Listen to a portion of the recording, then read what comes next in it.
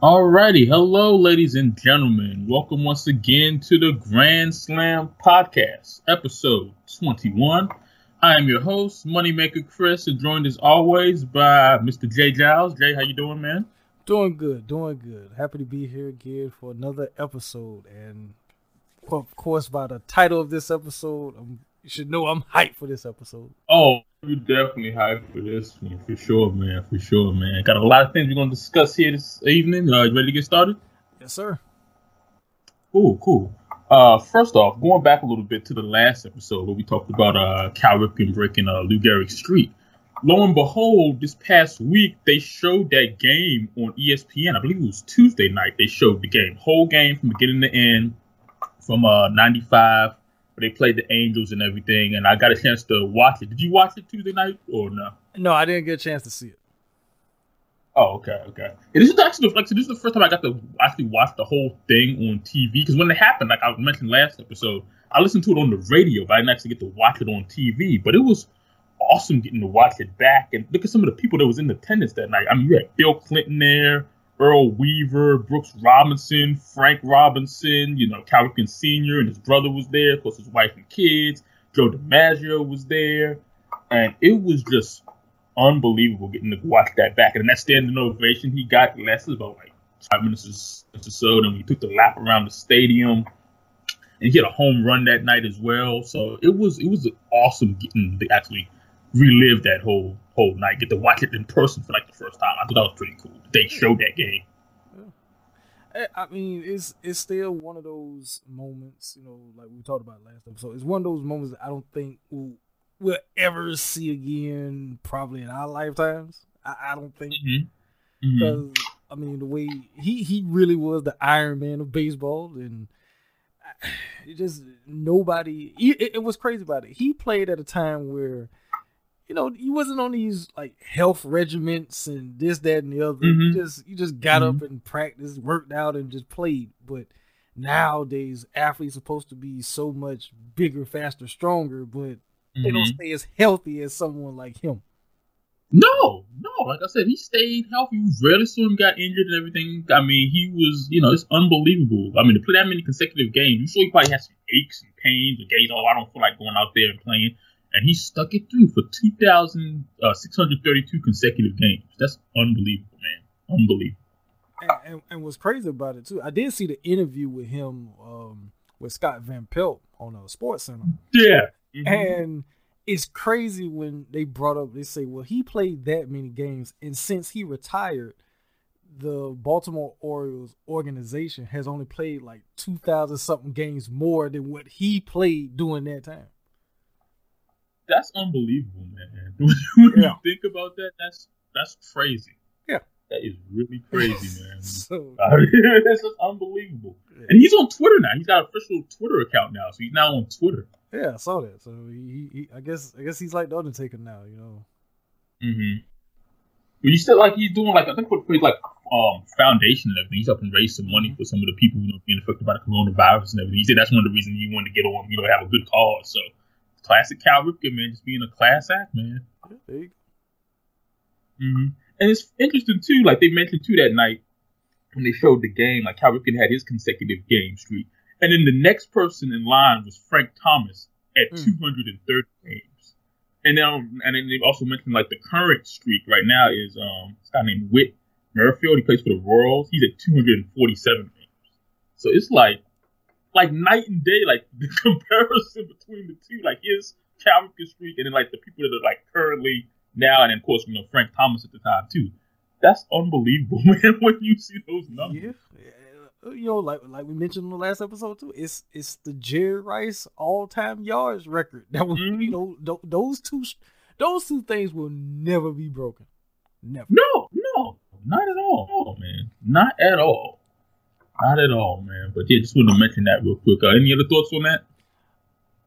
I mean, I might have to go back and like check out the game. I'm pretty sure I can see it on YouTube or something like that. So I'll probably because I found it on YouTube and was going to actually watch it. And then when I found out that they were showing it, and I said, I wanted to watch it here. But yeah, it's on YouTube if you want to go watch it.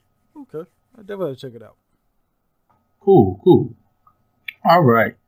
We got a little news early in the week about potential start of the season. They said they're kind of working out a plan that where the season may possibly. I mean, nothing's set in stone right now, but they're talking about possibly sometime next month starting up the season, and they would have it down in Arizona, where all the teams would play down there in some of the spring training locations. Of course, with no fans and stuff in attendance. They're talking about possibly not having a umpire and using like a little digital, I guess, whatever thing. I think they've been using that in the minor leagues to like count balls and strikes and everything. So, what are your thoughts on this? You think this is something that might actually happen, or is this just all talk right now, or what are your thoughts on this? Well, first of all, I would have to. We have to blame WWE for this. Yeah, it's all their fault. Well, WWE and AEW, but mainly WWE on this. WWE, yeah. And the reason why I say it is because of the fact that, they still having their events with no crowds and whatnot. So I guess with that being said, I guess the other sports is like, hey, well, if they're doing it, then so can we potentially. I don't have a problem so much. Arizona. So that is one of the few states that doesn't have like a major, outbreak with the coronavirus or anything like that. So if you was going to hold, the season anywhere with just the teams in one particular location, that wouldn't be such a bad place. Mm-hmm. But at the same time, how is that going to really play with WWE? That's the reason why I brought up about the wrestling, because with wrestling, watching wrestling, it took a little while to get used to the empty arena stuff. But with baseball, having an empty arena, that's almost like you remember back in the day with the MTV with the Rock and Jock baseball and everything. Talked about that before. Yeah, it'll almost be like that. I feel, and I don't know if I want to see a doggone baseball games with an empty arena. Like say somebody hit a home run and there's nobody out there to get the ball. Nobody to catch the ball. So it's like what is that? But at some point they're gonna have to do something, because I don't think you can just wash everything away this year. You can't. So. You really can. It would be the first start of something. I think because basketball's out too, hockey's out as well. It would be the first kind of sign to get some type of sports going again too. They had like a little breakdown here as well. Like if the season started, if it started say May 15th, they play like 130 games. If it started in June on the 1st, they said 115 games. On the 15th of June, 100 games. July 1, 85 games. July 15th, 75 games. So. I don't know, man. Like I say, it gives us a little bit of hope, but I'm still kind of like, I don't know, man. I still think if they do it, I think it might be more like maybe July, August. I don't see it like next week if they do decide to do that. Yeah.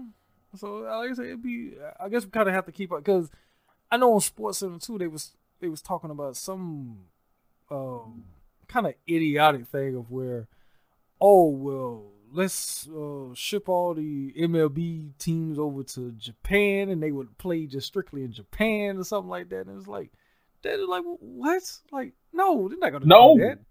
They're not going to do that.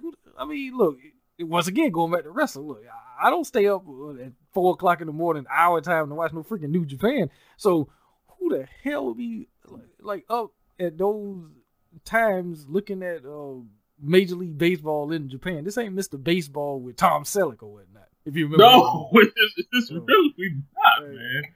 Even people being home and everything, still staying up that late just be watching baseball games? No, I don't think so, man. And then the travel stuff with that too.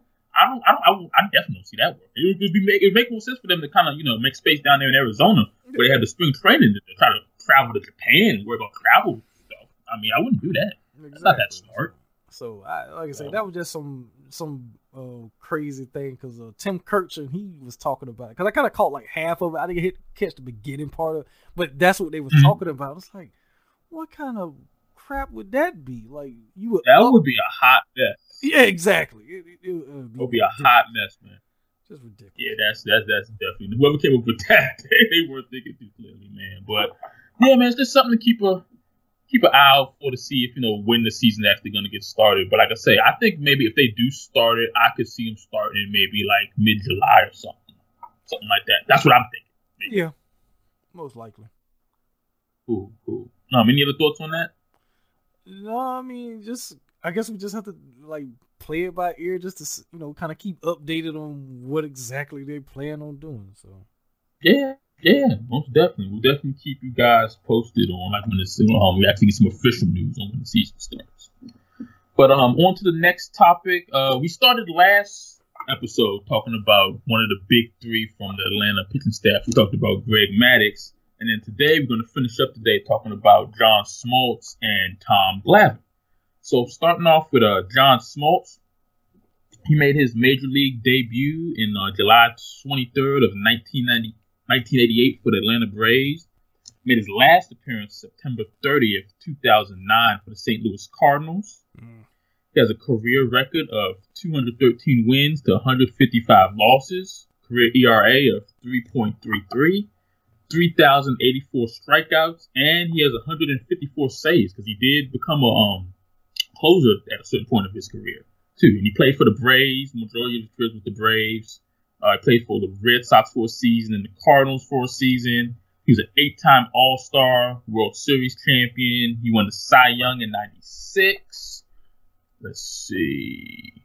He led the NL in strikeouts 2 seasons in 92 and 96. Led him in wins in 96 and in 2006. And he went into the Baseball Hall of Fame in 2015 with 82.9% of the votes. Thoughts on John Smoltz, man? Thoughts on his career? Okay, so he has one of probably the most interesting careers of all time, in my opinion. Where, of course, he was part of the big three with him, Maddux, and Glavine with the Braves. And, I mean, he was a really dominant pitcher. And like I was talking about earlier before we got started, and I said I was looking at some like highlights of his and Glavine earlier. And when I was watching Smoltz, it's kind of crazy because who reminds me of him today? Who? Your guy, Mad Max. Max. Yes. Mad Max. Yes. I can see that. And because he had that same type of fiery way about him. Mm-hmm. And I think now that's the reason why he has kind of been the one whenever they talk about, the Nationals big three versus the Braves big three. He's the spokesperson in regards to this whole thing. So plus he was a sports analyst for a time after he retired too. But yeah, I mean, it was at a certain time where he ended up having health issues, and you didn't know like if he was ever gonna play again and everything. Because I remember that time period, and I was like, because Smoke, like I say, the Braves being my favorite team growing up, he was one of my favorite pitchers, and everything. So that was kind of like a punch in the stomach really when they say John Smoltz. Like he's basically have to retire to an extent, and everything, because they didn't know like if he was gonna be able to play anymore. So he comes back, and he comes back as the closer. And because he's he's an ace pitcher, just coming out there just to close the game was almost like a cakewalk in a sense for him. Oh yeah. So definitely. But I mean he had one of those like story careers, because you can't write that any better. He has a very good, Hall of Fame career before he gets, sick and everything. He has to go away for a time. He comes back as a relief pitcher and becomes one of the best relievers in the game and everything. You really can't even make that stuff up. So you really can't. And how many pitchers could actually make that transition? You go from being a dominant starter your career, and then you have some injuries, some setbacks, and you make that transition to being in the bullpen, because it's a totally different mindset going in the game as a starter as compared to coming in, to close out the game in the ninth inning, 8th or 9th inning, whenever they bring you in. I mean, I don't see that many pitchers being able to do that. I mean, you may have some, but I don't see a lot of pitchers having that same kind of mindset, especially in today's game, where they could be able to adapt to the changes. Most definitely. I mean, especially a talent like what he was. I mean, you probably could get like some, because like I said, we're just talking about ace pitchers. We're not talking about, some like a third or fourth in the rotation starter who. No, top of the line. Yeah, we talking like one of the top tier pitchers of his generation that was forced to become a reliever or a closer in a sense. Or whatnot. Like you say, I don't think there's too many like star pitchers from that time or even now that would be like, they would just basically check their ego at the door and be like, okay, this is what I am now. This is what I can do. I don't think too many others would have done that. No, I don't think so. Even like I say, you think with people like Max, Strasburg, and Bumgarner, and what's the guy named Clayton Kershaw for the Dodgers. I couldn't see them making that transition. Or what's his name, Jason Verlander. As talented as they are, I couldn't see them being able to make that transition. They just go to the bullpen and like really check their ego at the door and really be a dominant closer. I don't see it. No, I don't either. But like I say, he did it, and he became a dominant closer. He was. So very good in it. He was very good in that role. He was very, very good in that role. And a couple other things about him as well. He had a very good record in the postseason. He had a career record of 15-4 with a 2.67 ERA.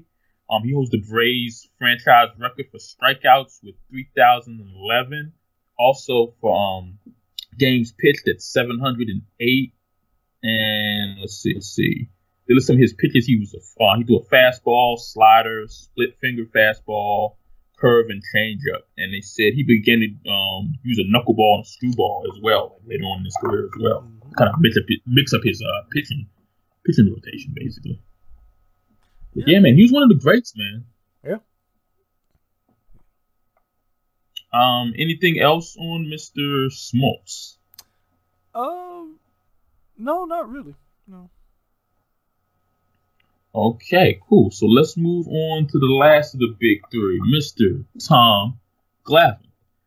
Made his major league debut on August 17th of 1987 for the Braves. He made his last appearance on August 14th in 2008 for the Braves. Has a career record of 305 wins, 203 losses, a 3.54 ERA, 2,607 strikeouts.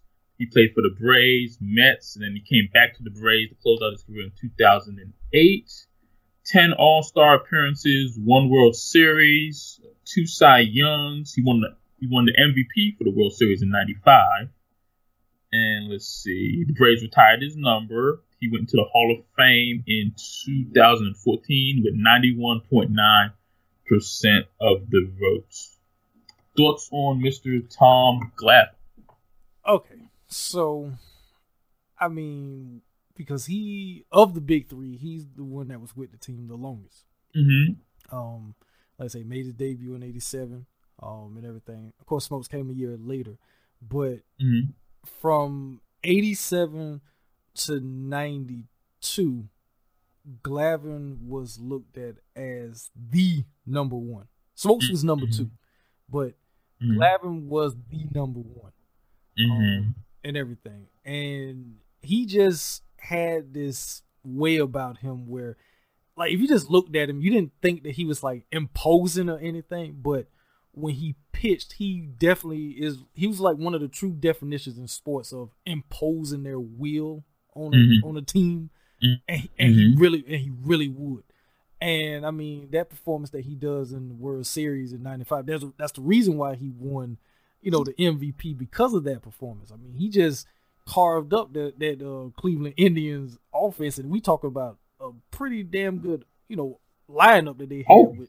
Yeah, without question, man. You had a young Manny Ramirez, you had Albert Bell, you had Kenny Lofton, you had all these other guys, and they was really good. And he just said, "I'm gonna take these boys to school," basically, Right, take them to school, and that's what he did, and he just dominated. And like I say, he kind of doesn't get mentioned enough. Like when you talk about great pitchers, you of course you talk about your Roger Clemens and and people like that. But for some reason, Glavine, I felt like he never truly gets his just due, even as great as he was. And if you didn't see him play, you really don't understand like why he should be revered on the same level as some of these other quality, top flight pitchers of years past.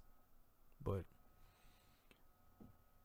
yeah, man, he definitely doesn't get the credit that he deserves. Like I said, they talk about all like I said, the Randy Johnsons, they talk about the Roger Clemens and everything, but Glavine, he was right up there, man.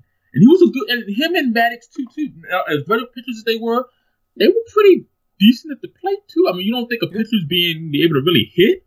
Both of them could get up there and get some hits too. Exactly. I mean, and plus Glavine was left-handed, so I remember I know growing up for me, and even somewhat to this day, like when it comes to like sports, I never really liked left-handed people. Don't ask me why. I just don't. Right. And even though he was left-handed, I didn't hold that against him because he was on my team, right? But I remember growing up, I kind of didn't like Randy Johnson because he was left-handed. But even though I do, that's crazy. I like Randy Johnson, but at the same time, I didn't like Randy Johnson. But it's weird. But he was real, some of his pitches was real filthy, and I think he was like that because he was left-handed. Because when things are coming from the left or whatnot, it seems odd, especially where everyone is right-handed. So it always looks odd and comes across odd. And so I think that was always like one of his biggest advantages was the fact that he was left-handed. So it definitely was. Do you remember that commercial he was in with Maddox, him 6 Dig the Long Ball commercial? Yeah, because what's her name? Heather Locklear is in the commercial. Yeah. I pulled it up just right now. Yeah. So, 6 Dig the Long Ball. Yes, and just seeing the two of them like acting like two goofs or whatnot, which was funny. It showed that they had some personality. They didn't take themselves too serious. Exactly, man. I thought that was a great commercial, man. I love that one. Six Dig the Long Ball. Yeah. Oh man, that was a good one. And I found this interesting too. They said he played hockey and he was actually drafted by the Los Angeles Kings in the 1984 entry draft after scoring 47 goals and had 47 assists in 23 high school games. So he could have been a hockey player too. Yes. I can see that. I can see that because, like I say, he just had that. He has like that type of mentality about. Even though, like I say, he doesn't look it, but he has that type of way about him where there's a fire under there and everything. So yeah, I can see that. Most definitely.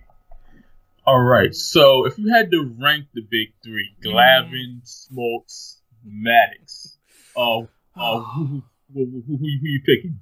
Okay, all right. Okay, you got to give me some parameters here in regards to ranking them. Well, like based off of what exactly? Pitching style and overall career. Pitching style and overall career. Okay. I would have to go Glavine 1. Okay. Maddox 2 and Smoltz 3. And I only put Smoltz at 3 is because of the whole Tommy John surgery and having to become a closer. That's the only reason. Otherwise, it would be him. It would be Glavine, Smoltz, Maddox. But because of that, I have to put Maddox at 2 and Smoltz at 3. Okay. That's probably why I would rank them too. I think that's pretty fair, man. But like I say, either way, I mean, these are 3 of the all-time great pitchers. I mean, all 3 of them had great careers. I mean, they all brought something different to the table.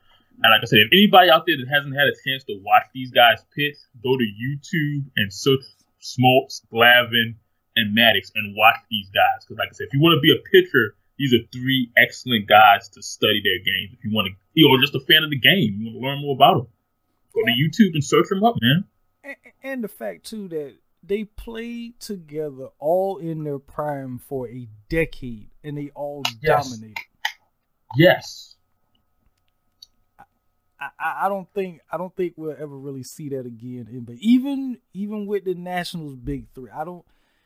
And I think that's one reason why I'm always still lean towards the Braves big three, because I don't.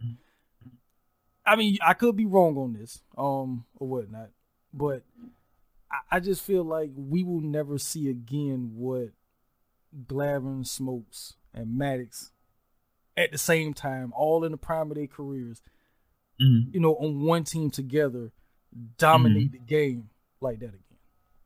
I don't think so too. And I love my three. I love Scherzer and Strasburg and Corbin and everything, and they got great. Smoltz, Glavine, and Maddox. Those three were special, man. Like I said, that was a once in a lifetime experience getting to grow up and watching those guys do what they did out there on the mound. And it's a shame they didn't win more. They didn't win more World Series. They won one World Series. That's the thing that gets me with that pitching rotation. They won one World Series. So they won one World Series, but they won 14 division titles. That's the thing. So that's unbelievable. So I mean, unbelievable. And they went to the World Series, I think, like five or six times during that time frame. So yeah, they did. So they were getting there. They just weren't winning. They won that one in '95, and that was it. They were winning the division title. They were getting there. They get to the playoffs. And they were supposed to win it in '96, but they fumbled that up real bad against the Yankees. Very true, man. But I got some a little history, a little trivia for you that you probably did not know about. Oh, okay, go for it, man. I'm here for it. I didn't learn this until I watched the documentary about them. That the Braves almost pulled off the deal of the century. They almost got freaking Barry Bonds to join that team. Really? Yes. Wow. Oh my God. Could you imagine Barry Bonds in that lineup with Chipper Jones and Andre Jones and Dave Orr? Oh, man. I did not know that. Yeah. Yeah. So it almost happened. I won't tell you like what exactly how would that, so you have to watch the documentary for that. But, I'm gonna definitely. I'm gonna know that. I'm gonna definitely go back and check that out. But wow. Yeah, this is he was still with the Pittsburgh Pirates and everything. And, before he left them. And, yeah, he almost went to the Braves. So could you imagine? You got these three aces, and then you have that lineup with him. That might would have pushed them over the edge in some of them World Series that they had lost. They would have definitely, if they had Barry Bonds in that lineup, they would have definitely won more than one World Series. And without question. And I don't think Barry does what he does later in his career because he's feeling like he's being disrespected by not being on the same level as McGwire and Sosa. I don't think he do. I don't think he do that. That's a fair point as well. That's a fair point. So, man. Yeah. Yeah, I gotta check this documentary out, man. This sounds like this was good. I enjoyed watching those Braves teams too. I remember, on TBS watching those games, the Braves. They had some very good teams. So I'll definitely have to go check that out. So think about this. Freaking Ted Turner. There needs to be like an ESPN 30 for 30 on Ted Turner. Because how is it that this man had the freaking Atlanta Braves? He owned TNT and TBS because they both Turner broadcast. And he owned WCW all at the same freaking time. That's unbelievable. That's another thing. You won't see anybody doing something like that. All at the same. You won't. Yeah, that's a 30 for 30 in the making right there. It really is. Let's see. You got your own TV network. You got one of the most popular baseball teams in history in a decade span. You have the number 1/2 wrestling promotion in the world, all at the same freaking time. All at the same time. I see you having one or two, but all three? Come on now. So, yeah. Wow, that's amazing, man. That's truly amazing when you think about it, man. That's unbelievable. That's unbelievable. Man. So anything else on Glavine, Smoltz? Anything else on the big three? Anything else? No, now all it's making me want to do now, because I actually ended up buying MLB The Show 20, so now it's just making me want to play that, and who knows, maybe I'll create my own little franchise or something. I don't know. So. Oh yeah, how you liking the game? So how you liking it? Well, I haven't started it yet. I just got it yesterday. Oh, you haven't played it yet? Yeah, I haven't played it yet. Oh, okay, so. okay. I've been playing. I've enjoyed it. I love doing the home run derby on there. But yeah, I've been so far so good, man. You'll definitely have some fun playing that. All right. Cool. And one last thing before we wrap up here. I caught this the other day. Big Papi made some comments about our young superstar for the Nationals, Juan Soto. He basically said, as a guy who played baseball professionally for 20 years, that confidence this kid has at 21 years old, I got that confidence at about 28 years old. He's 7 years ahead of me. I think that's a big compliment. Any thoughts on that? Well, I mean, think about it. Like Ortiz said, he didn't really become, a dominant player till he got with the Red Sox. True. So he would know a little bit better than whatnot. And I mean, you've always talked up Juan Soto, and so like I say, that's coming from a Hall of Fame player saying this about somebody that young, and he just. I mean, he got about 20-something years, a career ahead of him. So the sky's the limit for him. Sky's the limit for sure. That's one of the things that made the Bryce Harper move, not hurt as bad. Because I knew we had this kid. This kid came up there at 19 years old, and you definitely could see there was something different about him. He had this confidence at the plate and everything. He didn't seem, scared or intimidated and everything. He's got a lot of power and everything. The sky, as long as he stays healthy, man, the sky's the limit. And to have a compliment like that from David Ortiz, that's an ultimate compliment, man. Because hopefully he stays on the right path, man. Yeah. Cool. So that's all I got. Anything else you want to discuss? Anything else? No, that's it. Just like I said, just have to keep a lookout for whenever we actually get a official start date for MLB. Yeah, most definitely. I think we've done pretty good the last couple episodes, being creative, coming up with some stuff to talk to baseball wise for the people, keep the show going still. Yeah. So I do want to kind of throw this at you about potential topic for next episode. Okay, what is it? Which, I mean, I really don't like talking about this bad news Bears team that I have down here. But for the purpose of this show, and maybe to get a rant or three out of me,